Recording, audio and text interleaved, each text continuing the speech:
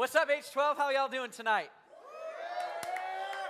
Dude, y'all sounded so good. Wasn't that awesome?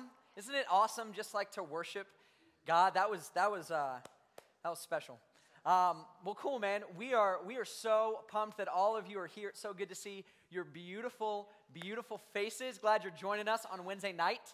And for those of you that are brand new, you haven't been here before, we want to say a special welcome to you.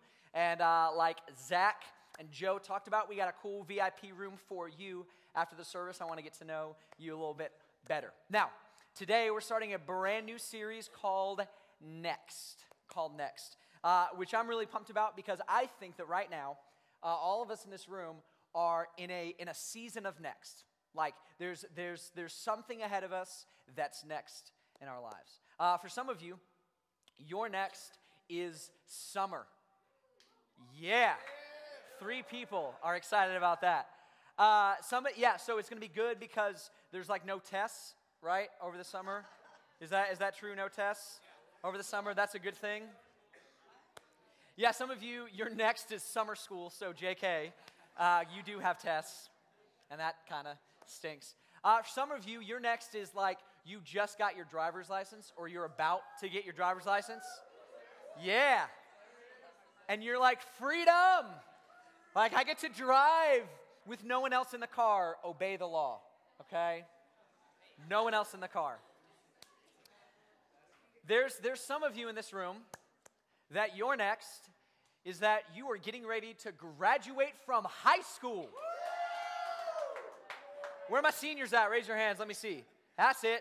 All right. What's next for you? Like, what college are you going to? What's happening? Tell me. What college? GGC. All right. What else? What other colleges? Tell me. UGA? No, that's false. That's false. Hold on real quick. Is any graduating senior going to UGA / you're my best friend? What? Hey. Okay, that's enough of that. We're gonna just move on. We're gonna like keep going. Yeah, so no matter who you are, like there's a next for you. Maybe it's summer, maybe it's NTS camp. Yeah, which is going to be awesome. By the way, if you haven't signed up yet, I'm telling you, you got to do that soon. It's going to be unbelievable. But here's the thing about like next. Okay, whenever we talk about the next, there's always like 2 competing emotions that happens when it comes to next. On the one hand, you've got like anticipation and excitement. But then on the other hand, you've got some anxiety as well. So like on the one hand, you're kind of scared to death. It's like the fear of the unknown, right? Because it's new. But then on the other hand, you're so excited about the possibility of what might be with your next. So I think of it a lot like asking a girl on a date, okay? And for those of you, any guys ever asked a girl on a date? Any guys? Okay. By the way, when I say ask a girl on a date, let me clarify because that line has gotten blurred. I don't mean hang out with a girl for 5 months, flirt with her until you know for sure 100% that she likes you. So then once you know for sure you like her and she likes you, then you ask her out. That's not asking a girl on a date, okay? Gentlemen, listen in, okay? Free dating advice for you. Have the courage to just ask her, even if you don't know. And the ladies said yes. They said yes, okay? So I'm telling you, if you do that, it's equal parts scary and exciting. Scary and exciting. So I want to tell you about the very first girl I ever asked on a date. And I heard that. So the first girl I asked on a date, it all started when I was in 6th grade. I know. And there was a girl named Leanna Wilson. In fact, check it out. In fact, we've actually got a picture of Leanna. Just kidding, we don't. That's weird. That would be so weird if I had a picture of my middle school crush for all of you to see. Not going to happen. Not going to happen. Okay, so I'm telling you, Leanna Wilson was the jam, dude. She was awesome. I thought everything she did was awesome. I thought everything about her was awesome. And this is what I did. I don't know if you guys have ever done this, but when you really like someone, you assume that everything they do means they like you back. Okay? So we would talk, and then she would flip her hair. I was like, bro, did you see that? Leanna flipped her hair, and everyone knows that means she loves me. We're getting ready to date right now because she flipped her hair. She doesn't flip her hair for anyone. She loves me, right? Or I would pass Leanna in the hall, and I'd say, hey. And then she would say, hey, back to me, AKA, we're getting married. Well, I'm telling you, man, it was she loves me like she does. So, but again, the thought of my next with her, it was equal parts so exciting, but also very scary. And so getting the courage to ask her on a date was difficult. So my 8th grade year, okay, fast forward, my 8th grade year, still had a crush on Leanna Wilson. And we were on this this overnight school trip. Do you guys still do those? No? That is so sad. Okay, well, anyways, here it is. So we went on an overnight school trip, and I was rooming with a guy named Brian, who was one of my really good friends. And so we're talking, and come to find out, Brian likes Leanna too. I know. And I know what you're thinking. I know. You're thinking, well, obviously, you guys did this, something, right? Something happened. And I can't explain middle schoolers, okay? And so that means I can't explain myself either. So, for whatever reason, instead of fighting, we just got together and we got excited about the fact that we both liked the same girl. It was weird. So it was whoa, wait, hold on. You like Leanna? And he's like, yeah, her hair is awesome. I'm like, dude, her hair is awesome. You're right. And her eyes, he's like, bro, her eyes are so good. And we just like her more and more. Is weird. So then, but again, both of us had the same fear, right? Of well, asking her out is a scary thing to do. It's so scary. And so we were afraid, even though it was exciting, the possibility of next with her, we were afraid to actually ask her on a date. That is, we were afraid to ask her on a date separately. But together, we found courage. So, by the way, this is not a how-to, okay? Don't ever do this. But literally, you think I'm making this up. This is what happened. He called her on the phone, and he said, hey, Leanna, this is Brian.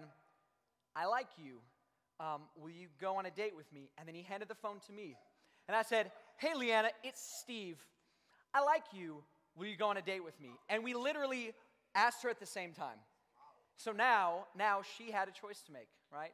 2 eligible bachelors. Okay? And check it out. She had a choice to make. She turned us both down. She said, nah. And, maybe it's our approach. Maybe don't ever do the Brian, that was the worst idea ever. Why did we do that? That's so bad. But again, the thought of our next with her was equal parts exciting and also kind of scary. And I know that maybe for you, college, when you think about college, it's equal parts exciting and also a little scary. Or maybe you think about summer, or you think about driving, or you think about free, whatever your next is, it's equal parts exciting and also scary. And so we think that when it comes to our next, no one cares more about our next than we do, right? We care about our lives more than anyone else. We're the ones that care, so I'm going to plan my future. You can plan your future, but I'm going to plan mine. This is a phrase Catherine and I say all the time because we think it's awesome. Maybe you've said this. I'm going to do me, right? I'm going to do me, you can do you, I'm going to do me, right? Because we think we're the ones that care the most about our next. That we care the most about what's going to happen next in life, our plans. So we think we have to plan, we have to get stuff ready, we have to look out for our next because no one cares more about us than we do. But here's the shocking thing. There is a God, and that God actually cares about your next. In other words, you're not the only one that cares about your next. In fact, and this may be surprising to you, God cares more about your next than you do. Like, he actually cares about the plans. In fact, in Jeremiah, he says, I know the plans I have for you. Like, I've got plans for you. And in addition to the fact that God cares more about our next than we do, his next is actually better for us than our next. Because see, again, like we care about us, right? Like we love us and we want our future to be amazing and we want to make sure that our plans succeed. But sometimes, if we're honest, sometimes our plans like fall through. Or maybe our plans don't fall through, but they don't end up turning out the way we thought they were going to turn out. And now all of a sudden something we thought was going to bring us joy is bringing us shame or it's bringing us guilt. Or sometimes even regret. Like you look at a decision that you thought was going to be a good idea, and then you have regret because of it. And in my opinion, regret is proof that we don't know what's best for us. Like if we knew what was best for us, then we would never have regret because every decision we would make would be the right one. And we would never look back and say, dang it, I wish I didn't do that. But regret is proof that we do not know what's best for us. But God does.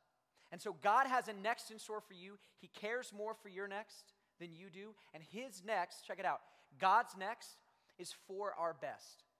God's next is for our best. It's not to punish us, not to make us feel bad. His next is for our best. So if this is true, if it's true that God actually cares about our next, and it's true that he has a better next in store for us than we do, then this is the question we're asking. What is God's next for me? What is, not my next, what is God's next for me? And I want to look at a story of an entire group of people that was asking this question. God, what is your next for me? And that's found in Numbers chapter 13. So go ahead, grab your Bibles. They should be under your chair or maybe in your lap. I want to look at Numbers chapter 13. This is going to be on page 146. 146, right towards the beginning of your Bible. Page 146. And here's kind of the backstory of what happened. Thousands of years ago, the people of God were actually enslaved. Like they were enslaved to the Egyptians. And while they were enslaved with no hope of escape, God stepped in. In fact, God himself appeared to Moses and said, and some of you know the story. He said, Moses, I've heard the cries of my people. I know that they're suffering. I know that they're in bondage. I know they're in slavery, and I want to set them free. And not only do I want to set them free, I want to take them to a new land. I want to take them out of Egypt into the promised land, a land that is better than they can possibly imagine. In other words, my next for these people is for their best. It's out of slavery and into a new land where they can start over.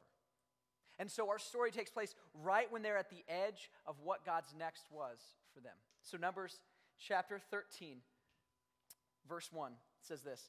The Lord said to Moses, send some men to explore the land of Canaan, which I'm giving to the Israelites. In other words, the land that I talked about before, the one that I promised to you, the one flowing with milk and honey, and it's going to be incredible, and you're going to love this place. I'm telling you, this next is incredible. He said, I want you to send some people into the land of Canaan, which I am giving. God says, I'm going to give this to you. From each ancestral tribe, send one of its leaders. So God says to Moses, God says, I want you to take 12 people, okay? And I want you to send them into the land so they can see firsthand the next that I have for them. So this is what Moses does. Moses gathers up 12 people to spy on the land. So let's just use our imaginations. Let's pretend they're ninjas, okay? Because I like ninjas. So he takes 12 people and says, all right, you are ninjas. And what I want you to do is I want you to slide in to the promised land. I want you to grab some food from the promised land, and then I want you to slide out, okay? AKA me at Costco, okay? Like, this is what I do. Catherine and I both love Costco because the prices are cheap and all that stuff. But the free samples, though, you know what I'm saying? So, I'm telling you, you can walk into that place with an empty stomach, and leave full and not spend a dime, okay?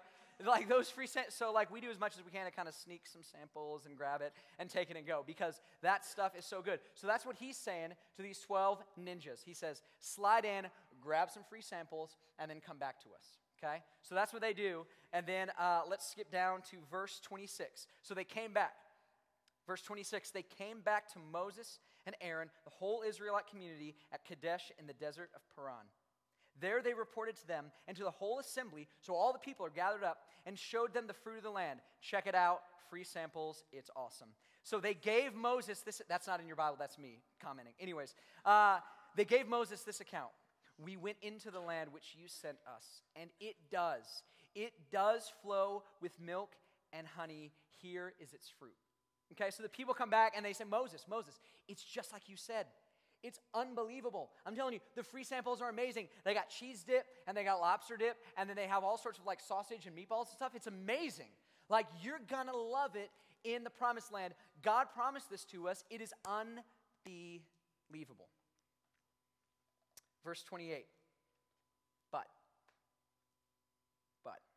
the people who live there are powerful, and the cities are fortified, very large. And we even saw the descendants of Anak there. And Anak was a giant.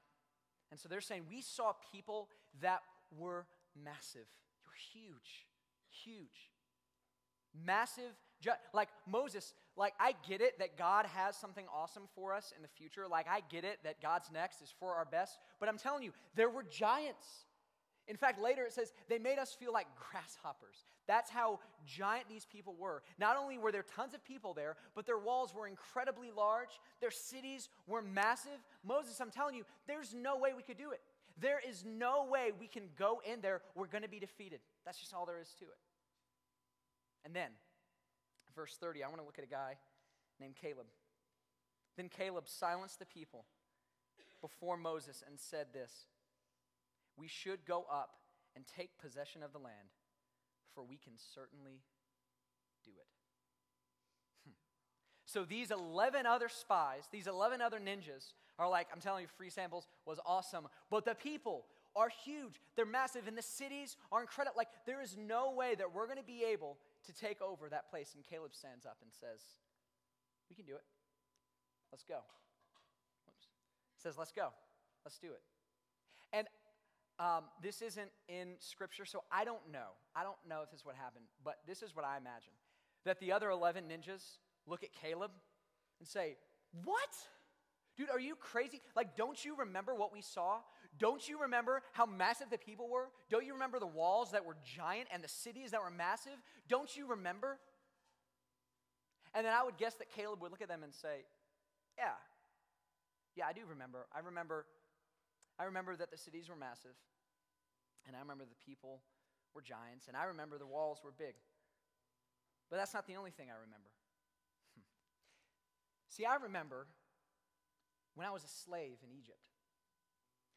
And I remember how Pharaoh and his people worked us to the bone. I remember how there was no hope of escape, and then all of a sudden, God showed up. And I remember how God sent plagues to terrorize the Egyptians. I remember how he brought locusts and he brought frogs. And this one time he turned water into blood. This other time, God himself blotted out the sun. And after sending all of these plagues, finally, I remember how Pharaoh let us go. And that's not all I remember. I remember how all of us marched until we got to the Red Sea. And I remember how the Egyptians were behind us and they wanted to kill us. They followed us. And that there was nothing but Egyptians behind us and Red Sea in front of us, and there was no hope of escape. But I remember how God parted the Red Sea. I remember how there were towers of water on either side, and we walked across on dry land. And I remember how the Egyptians followed us. And then I remember how once we got to the other side, God made the water crush our enemies. And then I remember how we were in the desert and we were thirsty. And God told Moses to take a staff and hit a rock, and water came out of the rock. And then I remember how we got hungry, and God himself provided food for us. In fact, man, I remember how we would just wake up in the morning. like you remember this too, we would open our tent and food was right in front of us. Literally, I remember how God brought food and delivered it to our doorstep. And then I remember how we all got angry at God because we didn't like the food. We got tired of the food. So we said, God, if you could only bring us meat. And then I remember how God delivered more meat than we could possibly imagine. It literally fell from the sky. So yeah, I do remember the giants, and I do remember the walls, but I don't really care about that because I remember how God said, that's our land, and I remember all that God has done for us. See, Caleb, if he were to stand here, and when we talk about our next, he would say, to know what God is doing, remember what God has done. To know what God is doing, remember what God has done. If you want to know what's next for you, the first place to start is what has God already done for us? To know what God's doing, remember what he's done. And see, for whatever reason, we do a terrible job remembering things, specifically related to God. I don't know what it is, but I'm telling you, and some of you have experienced this. There's like a day where God feels like he is right next to you, right? Like you feel like you're experiencing God and everything is going your way, and God is so real to you. And you're like, this is amazing. I'm never going to forget this day. And then the next day you sleep through your alarm and you're like, God isn't real. This is terrible. And we forget that quickly all that God has already done for us. We forget. See, this is why we sing songs. We don't gather together to sing songs because the band is awesome, although the band is awesome. They're incredible. But that's not why we sing songs. And we don't sing songs just to hear ourselves. No, we don't do that. In fact, I don't know we don't sing songs to remind God who he is. He hasn't forgotten. It's not like we're there singing God, there's no one higher, no one greater, no one like our God. And then God's like, you're right? Oh, I thought there were maybe 2 or 3 other people that were kind of up here with me or maybe a little bit higher. But H12, thank you. Thank you for singing. I can't eat, wow. What would I have done if you guys did not remind me? No, God knows who he is. But we've all forgotten. See, because you're going through something right now, and you've forgotten that there is no one higher, no one greater than our God. That he's greater than your circumstance. He's greater than your heartache. He's greater than whatever you're going through. And we are the ones that forget. This is also why we do baptism, right? We had 2 people last week that got baptized. And I love baptism, and there's so many reasons why I love baptism, but one of the reasons I love baptism is because when I see people get in the tub, it reminds me of how God saved me, right? When I hear their stories, I'm reminded of my own story. That's part of the reason why we do baptism, to remember. And communion, right? When 2,000 years ago, Jesus, he took bread and he took wine, and then he broke it, and he said, I want you to do this in remembrance of me. I need you to remember what I've done for you. Now, why would Jesus say, do this in remembrance of me, unless he knew that we would forget? He knew that we would forget. And this is also why we read Scripture. One of the reasons we read Scripture is because we forget the character of God. We forget all that he's done for us. We forget that God delivered the people of God when it seemed like there was no hope of escape. We need to remember that because when we feel like there's no hope of escape, we remember that God has already delivered people and that he will deliver us. See, we forget. And I'm telling you, when you forget what God has done and you think about God's next for you, there's 2 opposing emotions, right? There's excitement and then there's anxiety. And that anxiety will win if you don't remember what God has done. But when you think and you remember all that God has done for you, then when it comes to making a decision, when it comes to God's next, I'm telling you, it gives you faith. Remembering moves you from fear to faith. Remembering moves you from fear to faith. You go from being afraid for what God's going to do and what's next in your life to trusting God because God's already delivered and he will deliver me again. It moves us from fear to faith. So to know what God is doing, remember what God has done. Remember all that he has done. And so I want to do that right now. I want us to collectively remember all that God has done. And I don't know if you realize this or not, but what's happening here is not normal, okay? Those of you that are like first-time visitors, we're so glad you're here. I'll just kind of catch you up on all that God has done among us. I've had the privilege of being here for 10 months. And in the past 10 months, God has done something unbelievable.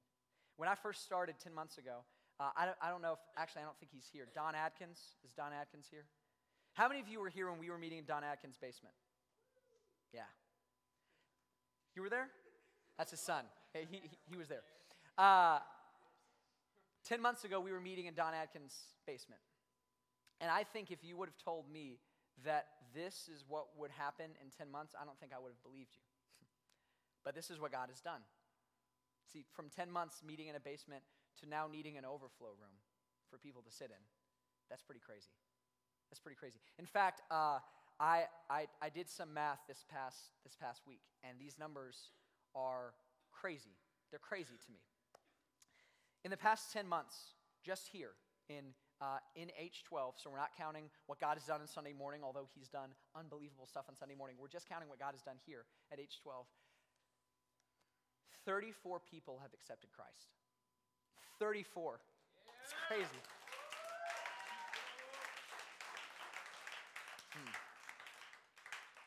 And see, I remember when I accepted Christ. And I was not a number. I was a soul. And I went to bed at night and I had fears. And there was anxiety. And there were sins that I was dealing with. And I remember what it was like for God to rescue me. And so that number 34 is very significant because it's 34 souls that have been forever changed. It's 34 families that have been affected by the grace of God. 34. In fact, that's many of you in this room. Many of you are in that number, and your life has forever been changed. In fact, I've even heard people, part of that 34, that students and adults came up to me, and they said, just so you know, this person will never come to church. Well, guess what? They're one of the 34. It's unbelievable. That's crazy to me that God would rescue people like that. In addition to 34, there's another number, 21. 21 students have gone public in their faith and gotten baptized. It's huge. It's incredible. So 21 people have stood up in front of their friends and family and said, I want all of you to know. I want all of you to know that I'm trusting in Jesus and I'm committed to him forever. And that's an incredible, incredible thing. I'm telling you, what God is doing in this room, what God has already done in this room is incredible. Like, God is so kind to have rescued people the same way he rescued me. And so I know that there's so many stories, that each of those numbers represent a story of someone who's gone from death to life. And I wish we had time to share everyone's story, but I just want to highlight one. This is a guy who he's awesome. His name is Kyle Jasmine. And we have a video of Kyle's story. And I know that this is not everyone's story, but I bet as you listen to this story, you're going to find that there's similarities between your story and his story. And so let's take a look at what God has already done through Kyle Jasmine. My name is Kyle Jasmine. I'm 18 years old. Growing up, I've always had Christianity sort of in the background of my life. Me and my family would attend church from time to time. I knew of the Son of Man that lived thousands of years ago, but he just wasn't the center of my life. My view of Jesus became even more insignificant as I entered high school, and I solely started living for myself. I started craving popularity and just my reputation and image, and that got me involved deeply with drinking, smoking, and partying. And my fun could never be enough. I would always have to try to achieve another euphoria.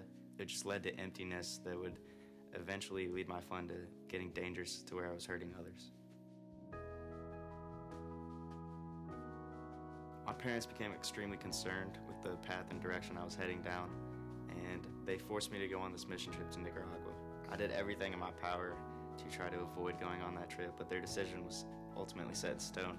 So while down there on the third night, I finally had this conversation with the leader, and it was the deepest conversation I'd ever been a part of.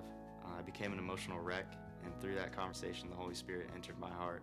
This realization finally hit me, that the cross wasn't just a relic or something that you wear around your neck, that it was the event of that everyone should know about, that our one true Savior came and became crucified so that my sins could be forgiven and cleansed. Tears just flowed from my eyes as I realized how great it was that His grace was finally enough for me, and that fulfillment was placed to where I didn't have to go searching for temporary satisfaction. Since that time, God has just continued to work on my heart and really establish growth spiritually for me. He's continued to just let me lead others and establish life change with both my friends and family. It's really made clear that my decision, although it wasn't easy, it's been worth it. And He's led me to be a light among my peers. And I'm now even more looking forward to the future where I can be pursuing a call to ministry and hopefully being the light to others and spreading God's glory. Yeah.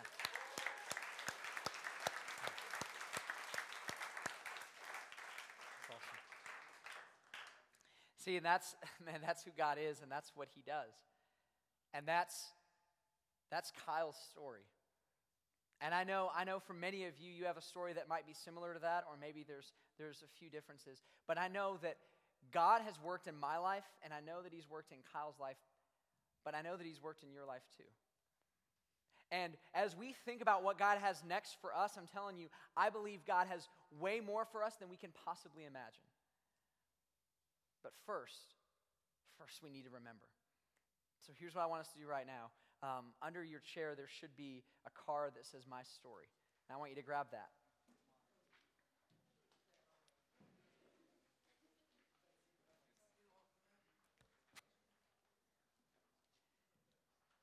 And to know what God is doing, we have to remember what God has done.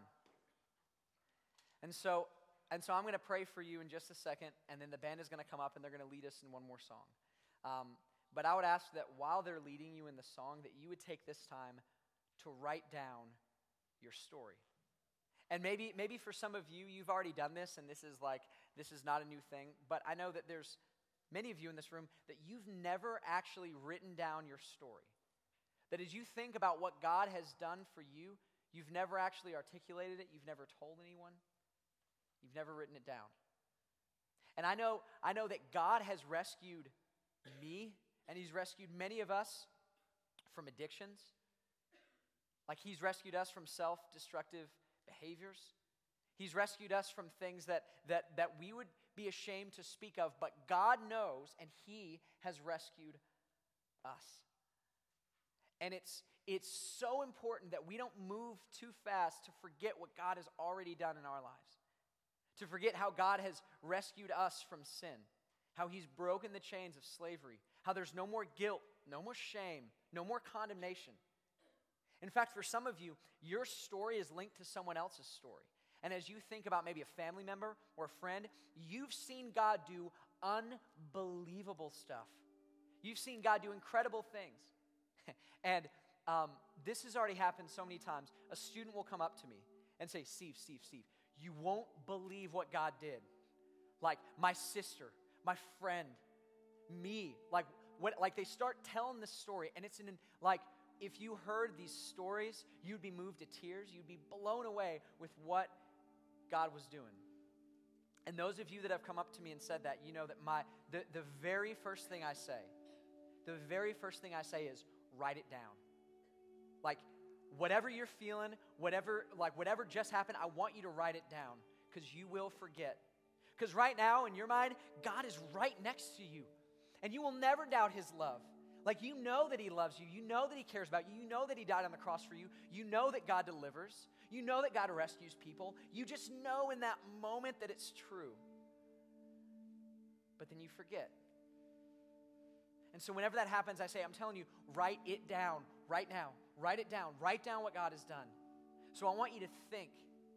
For some of you, your story is a week old. Some of you in this room, it was just last week that you began your relationship with Jesus Christ. For some of you, your story is years of God chasing you down and you finally surrendering.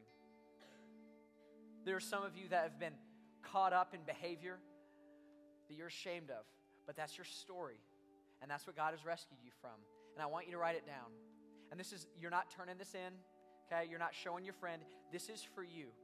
And what I want you to do at the end of it is I want you to take this story and I want you to put it somewhere where you can see it. Could be your car, could be like your bathroom mirror, it could be right by your bed. But I want you this week to remember what God has done.